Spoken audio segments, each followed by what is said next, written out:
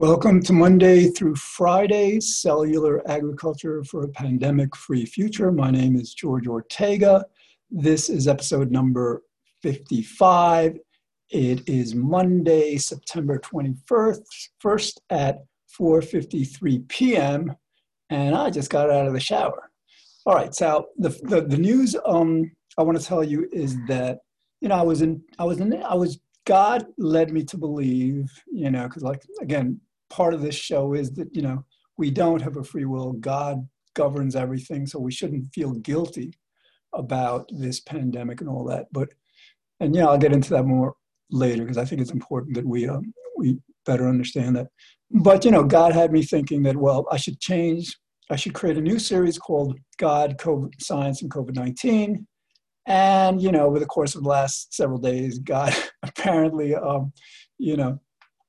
got me to realize that I should keep the name and the series going as it is. So I will, that's what God has decided. But I am going to continue to delve into the morality of this, because this really is, exceedingly important. All right, again, you can't review this stuff too much. It's kind of like as if you're learning a language. This stuff is so foreign to people.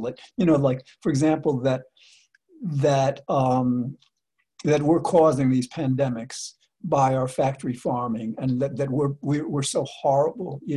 What we're doing is so horrible in abusing all these tens of billions of farm animals every year. So you can't really review that kind of stuff too much.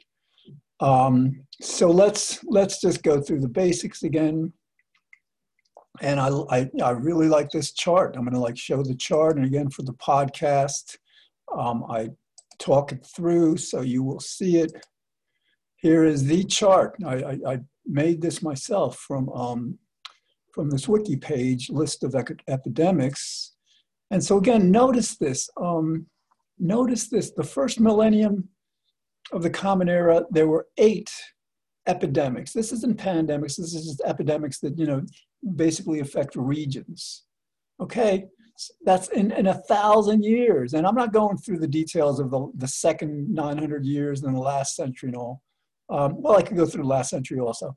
So there are 8 epidemics during the entire first millennium. And there might have been a few that they missed, who knows.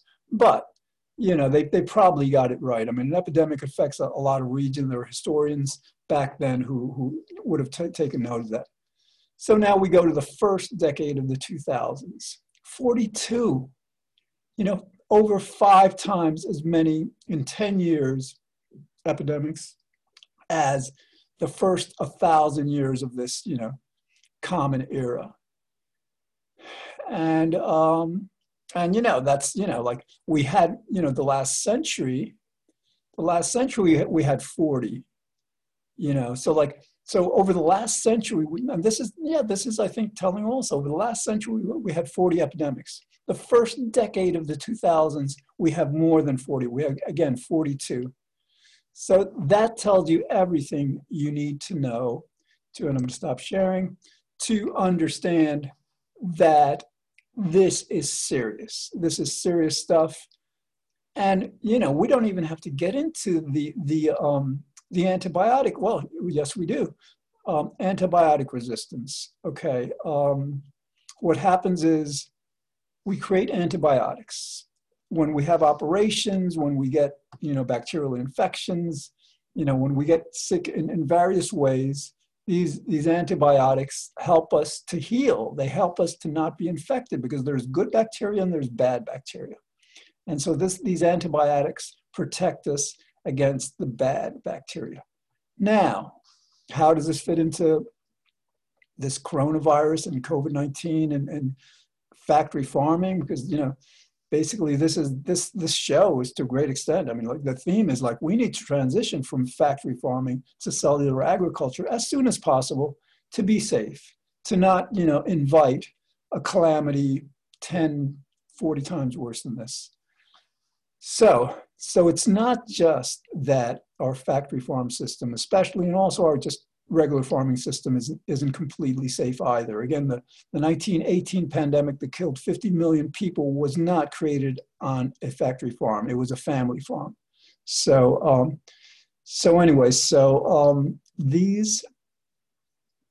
these factory farms, this farming of animal isn't just dangerous to us and to future generations, increasingly dangerous in terms of the pandemics it can create.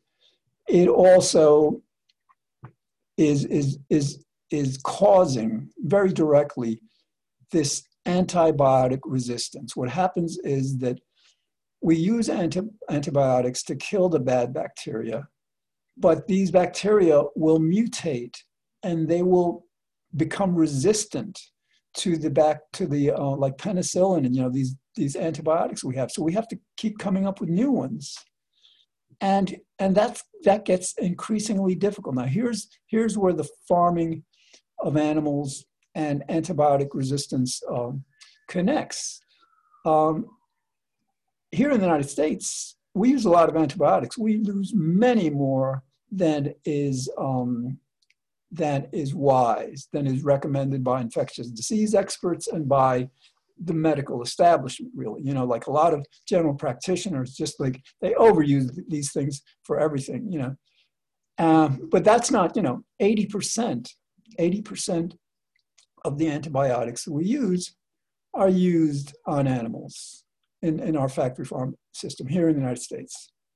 So now, again, I should probably call up the specific source sometime, but I was listening to a podcast several weeks ago, and somebody who seemed to be an expert said that many experts, infectious disease experts, believe that antibiotic resistance is actually a more dangerous to us than climate change. In the future, it poses a greater threat. So imagine, like going in for an operation and we run out of antibiotics, or the antibiotics are just not nearly as effective as the ones we have now because of this antibiotic resistance. So, you kind of hope that it would stop there, right? But the third major, and I don't know if there's three, maybe there's more. Well, yeah, the third major threat coming from this factory farm system is that our farming of animals, our livestock industry, contributes more greenhouse gases that fuel climate change than our entire transportation industry. You take all the cars, planes, boats, trucks, everything that moves, everything that transports, you put that all together, and our livestock industry emits more greenhouse gases. It's more of a fuel of climate change. So it's about 15% of our total emissions. So that alone should tell you that we need to end factory farming. The sooner the better.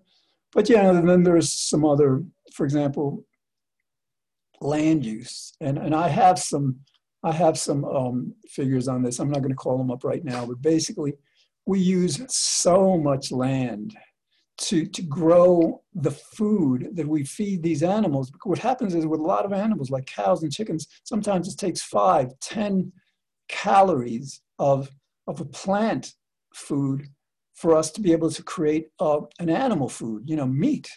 And so like imagine how much we're having to grow that isn't going to feed people, it's going to feed these animals. It's an extremely inefficient method of food production. It's not just that, it's the land use, it's the water use. I mean, like water is becoming an increasingly scarce resource on the planet. I don't know if you just Google it, and the production of meat and dairy, consumes, you wouldn't believe, like you drink a glass of, and this is ballpark, I don't know exact thing, but it's pretty accurate. You drink, let's say, a glass of milk or something, you're using more water. That more water was used to produce that glass of milk than when you take a shower. So So yeah, it's the problem, and we're talking science right now. Okay, we're talking that that scientifically, our best science tells us that continuing our factory farm system is a recipe for disaster, for catastrophe. Um, I mean, like you can get geopolitical, that as resources get scarce, a lot of the wars, in Africa and these poor parts of the world, they're about resources, and so the more resource depleted our planet becomes, the less water we have, the less arable land, the more our chances of wars increase, and God knows nobody wants that. So so this is major. This is major, and again, so this show is about they talk about not being able to eat your cake and have your cake and eat it too. We can have our meat and fish and dairy and eat it too. We just have to transition from this very cruel, system of factory farming that is so harmful to us. Again, it's not just like, I didn't even factor in, like, for example, the number one cause of heart disease in the United States. No, let me back up. The number one cause of death in the United States is heart disease. The number one cause of heart disease is meat consumption. All right, so how are we not getting this? How are we not getting how horrible this production and consumption of meat, fish, dairy, is? Fish not as much, but again, like a lot of fish has mercury in it, So this series is about the absolute undeniable, need to transition from this very, very harmful factory farm system to growing our meat and fish and dairy and eggs in laboratories that are completely sanitary. And again, like, I don't go through the simple science of this enough. It couldn't be more simple. I mean, obviously the technology behind it is a bit complicated. They're working on some research challenges to be able to scale it up from lab scale to production, to be able to like feed everyone. But in theory, it's no more complicated than they take some cells, a tiny biopsy from an animal. It doesn't even hurt the animal. And you can even use, for example, the feather of a chicken, that's already fallen to the ground. So they take some cells from these animals and then they put them in a dish with food, with some kind of nutrients. And, they trick these cells into believing they're still in the animal. Now, these cells, they're the exact same cells that we find in the real animals. And, well, there's differences, but good differences. In other words, like when these cells consume food inside the animal, they're producing a lot of saturated fat and cholesterol, a lot of perhaps other harmful ingredients. Now, with this new technology, we can eliminate that. We can, basically grow these cells, again, trick them into thinking they're in the animal. They multiply, and they can essentially multiply theoretically endlessly. But, with one biopsy, you can like grow a million pounds of beef or chicken, or pork, whatever. So, but because we can feed them different nutrients, we can make these new cell-grown, lab-grown meats to be much healthier. And again, the major benefit now that we're all keyed into is that because these laboratories must, in order for the process to work, these laboratories must be sterile, which is the exact opposite of factory farms. I think I mentioned during the last episode that, for example, with chickens, battery cage chickens that are egg-laying chickens, they stack the cages on top of each other, and the chickens are cramped together so tightly, not, they're 3, 4, 5, in one cage, and they don't even have enough room to spread their wings. But on top of that, you have the chickens on top of them, because they're layered, 4 or 5 layers, are defecating, urinating on the lower ones. So that produces a lot of, bacterial infections. Salmon. I don't know the technology. Salmonella. There's E. coli. There's various bacteria and another kind of infectious fungi and viruses that are the inevitable result of this factory farm system, of this system of how we grow our chickens and cows and all.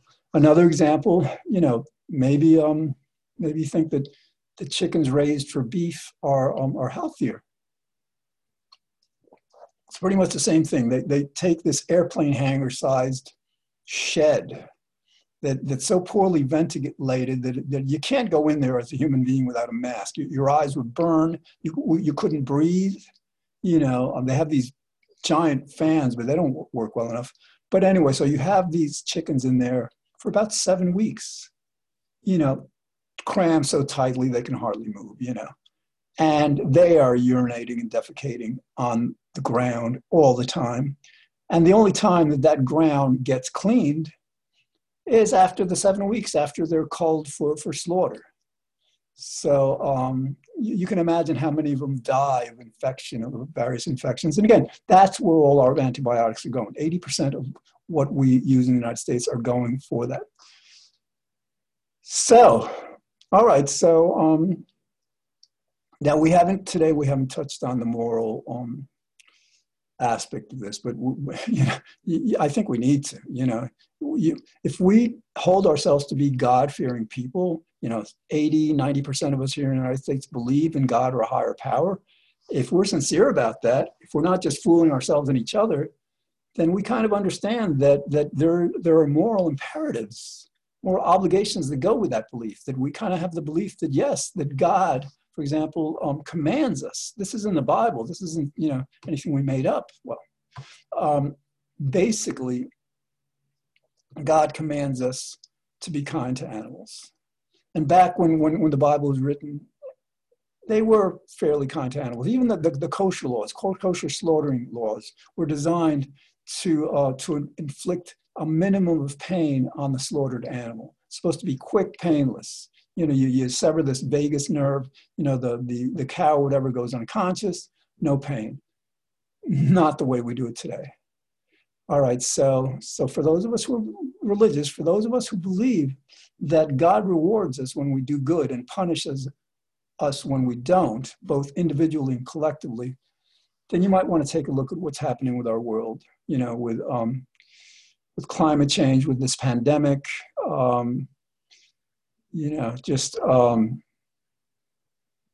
so you can't ignore that. You can't ignore that, and even getting, like this show is primarily about creating a pandemic-free future.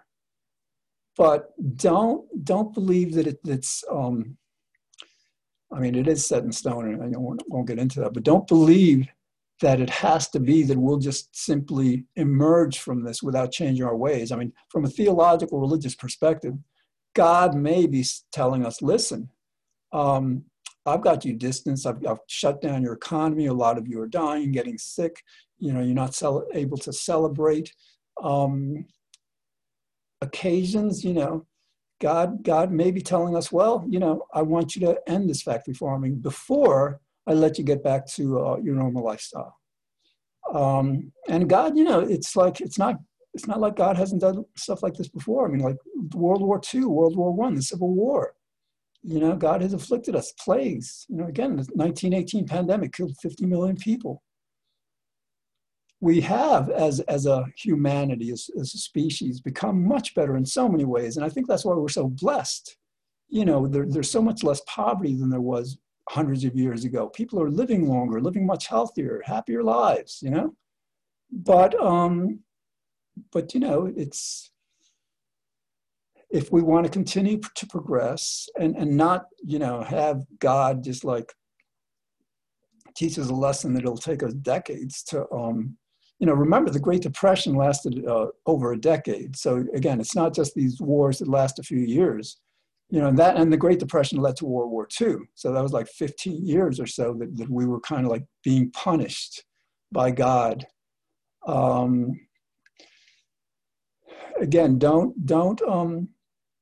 don't suppose that God hasn't done this before and that God is not capable of or willing, to do this again.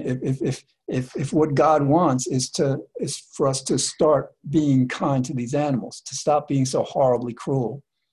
All right, so after this sermon about how cruel we are, I need to remind you of something that I continually remind you. This is an indictment on us. This is a warning. In other words, I would be the last person to blame anyone for any of this. Why? Because my television series before this one, a few series back, was called Exploring the Illusion of Free Will. 216 episodes on why what we do is really not up to us. Yeah, it seems unfair. It's kind of surreal that, God makes us do good things, but then he rewards us for the good that he made us do. But then he makes us do evil things, and then he punishes us for that. On a fundamental level, that's the way reality works. And just again, our four top scientists, Isaac Newton, Charles Darwin, Sigmund Freud, and Albert Einstein, all came to the same conclusion that we don't have a free will from three different scientific disciplines: physics, biology, and psychology, neuroscience. And so if you believe that you know better than these guys from three different fields, you're probably denying that climate change exists or that we caused this pandemic, and now I think you're coming to understand that it's dangerous. It's risky to ignore science. Our science isn't. Look around you. Our science created this world. All the conveniences, the medicines, the food we have, that's science. So these guys, they know. And the reason I say this is because if you believe in free will, you can't face what I'm telling you. You say to yourself, oh my God, no, we can't be that horrible. We can't be paying people to abuse and torture 70 billion farm animals every year. That's not who we are. That's not who I am. That's not who my family and friends are. And so you go into denial. You say I'm sorry, it can't be happening. Those animals can't be feeling that pain. This coronavirus, I don't know what you tell yourself. But basically in psychology, there is a mechanism, a defense mechanism it's not even something you're aware of. This operates in the level of the unconscious. So our unconscious is refusing to allow you to objectively see what you're doing. In terms of both theologically, in terms of being so cruel to these animals, and scientifically in terms of maintaining a system of factory farming that inevitably, breeds these pandemics. Again, the infectious disease experts tell us it's not a matter of if, but when the next one will happen. But what they don't say is if the status quo is maintained. Because these infectious disease, I'm ragging on everybody today, these infectious disease experts know their field, but, apparently they're not up on this cellular agriculture stuff, this clean meat, cultured meat, because, they should be offering a hopeful message to us. They should be saying, listen, if we continue our ways, it's not a matter of if, it's a matter of when we get another pandemic. And what they also tell us is that this one, as serious as it is, it's relatively mild. Some of these pandemics can be 10, 20, 30, 40 times more lethal. So what they should be telling us is that, that yes, under the status quo, this will happen, but if we transition to this cultured meat, we can prevent this. So what's the show about? The last component, under 4 minutes that I have, there's about $1.5 billion invested in this new industry that started in 2013. And that's not a coincidence. God, God knew back in 2013, he was going to afflict us with this pandemic 7 years later. So he gave us this industry as a way out. So but the problem is again, there's only $1.5 billion invested in the industry. And in that rate of investment, it'll probably take 10, 15, 20 years for them to scale up the manufacturing, the engineering, the research challenges to be able to manufacture, to produce and distribute these foods worldwide as we have to do. So the last part of this, the message of this series is that considering that we've already spent 2 to 3 trillion, and considering that in May, the Congressional Budget Office has predicted that our country alone, the United States, is going to lose $8 trillion as a result of this, it makes every sense to invest immediately, not, well, it's not going to happen with Trump in office, but as soon as Biden gets elected, to invest $50 billion, not in 5 years, not in 10 years, but immediately, to fast track this research. So in other words, like just how as we fast track this vaccine research, and what ordinarily takes sometimes 10, 20 years, the fastest a vaccine had ever been developed was as a result of the 1957 pandemic. It was 4 years. We're going to have a vaccine for this probably in a year and a half. So like, because we pumped money into it and we got researchers working on it. So we do the same thing with this cellular agriculture, this new industry. We can fast track it so we don't have to wait 10, 15 years and perhaps suffer another pandemic in the meantime. We can probably have these products everywhere in the world within 3, 4 years. As we're finally, because it seems we may be into this wearing mask thing for another year or two. Israel went into its second lockdown. Some of the European countries that were doing really well aren't doing that well anymore. So, this is serious and it's long lasting. But, once we're out of it, God willing, if we're wise now, if we're smart now, if we're kind, if we stop being so cruel, protecting this industry is so cruel, we'll invest this $50 billion. And again, like as we're ready to come out of this, we will have created a food system that's not only healthier for us, you'll have a lot less heart disease, a lot less cancer, but you will have virtually no pandemics. This can make us virtually 99+% pandemic free. All right, well, I'm out of time for today. So I hope you're having a good Tuesday. And, I'm reading some books. One's called The Lucifer Effect by the psychologist Zimbardo. Another one's called, I don't know why, it's about like how babies turn evil or whatever, I don't know. So basically I'm trying to understand how we can be so evil, in afflicting these animals, because, hopefully we can figure this out. All right, so thanks for watching. Catch this every Monday through Friday at 5 p.m. on White Plains Community Media, channel 76 if you get Optimum, 45 if you get Verizon, and they're on YouTube as videos and on Spotify and iTunes and other platforms as podcasts. Thanks for watching, and God willing, I will see you again tomorrow.